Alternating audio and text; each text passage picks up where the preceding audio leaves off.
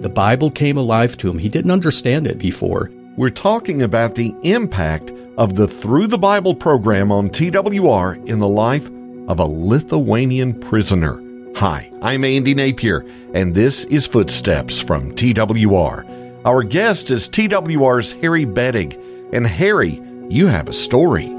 TWR's national partner in Lithuania broadcasts the Lithuanian Through the Bible program over a network of secular FM stations. It's a news network. And in the evening, they air the gospel.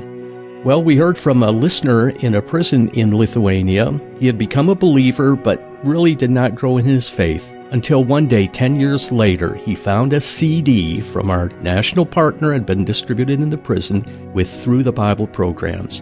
The Bible came alive to him. He didn't understand it before, but it was clearly explained, and he grew in his faith. He started to invite other listeners to come and join him. Here's what he says. The audio recordings of Through the Bible were more than just sermons and teachings for me. It opened for me a personal relationship with God. My life changed. The recordings of this program have brought precious fruit in my life and in the lives of others.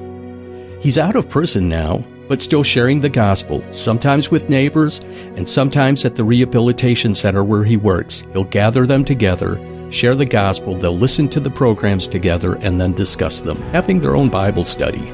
And the prison warden allows him to come back to the prison to continue to minister to the prisoners there. Why would the warden allow this? Because we know that all Scripture is profitable for correction and for training in righteousness.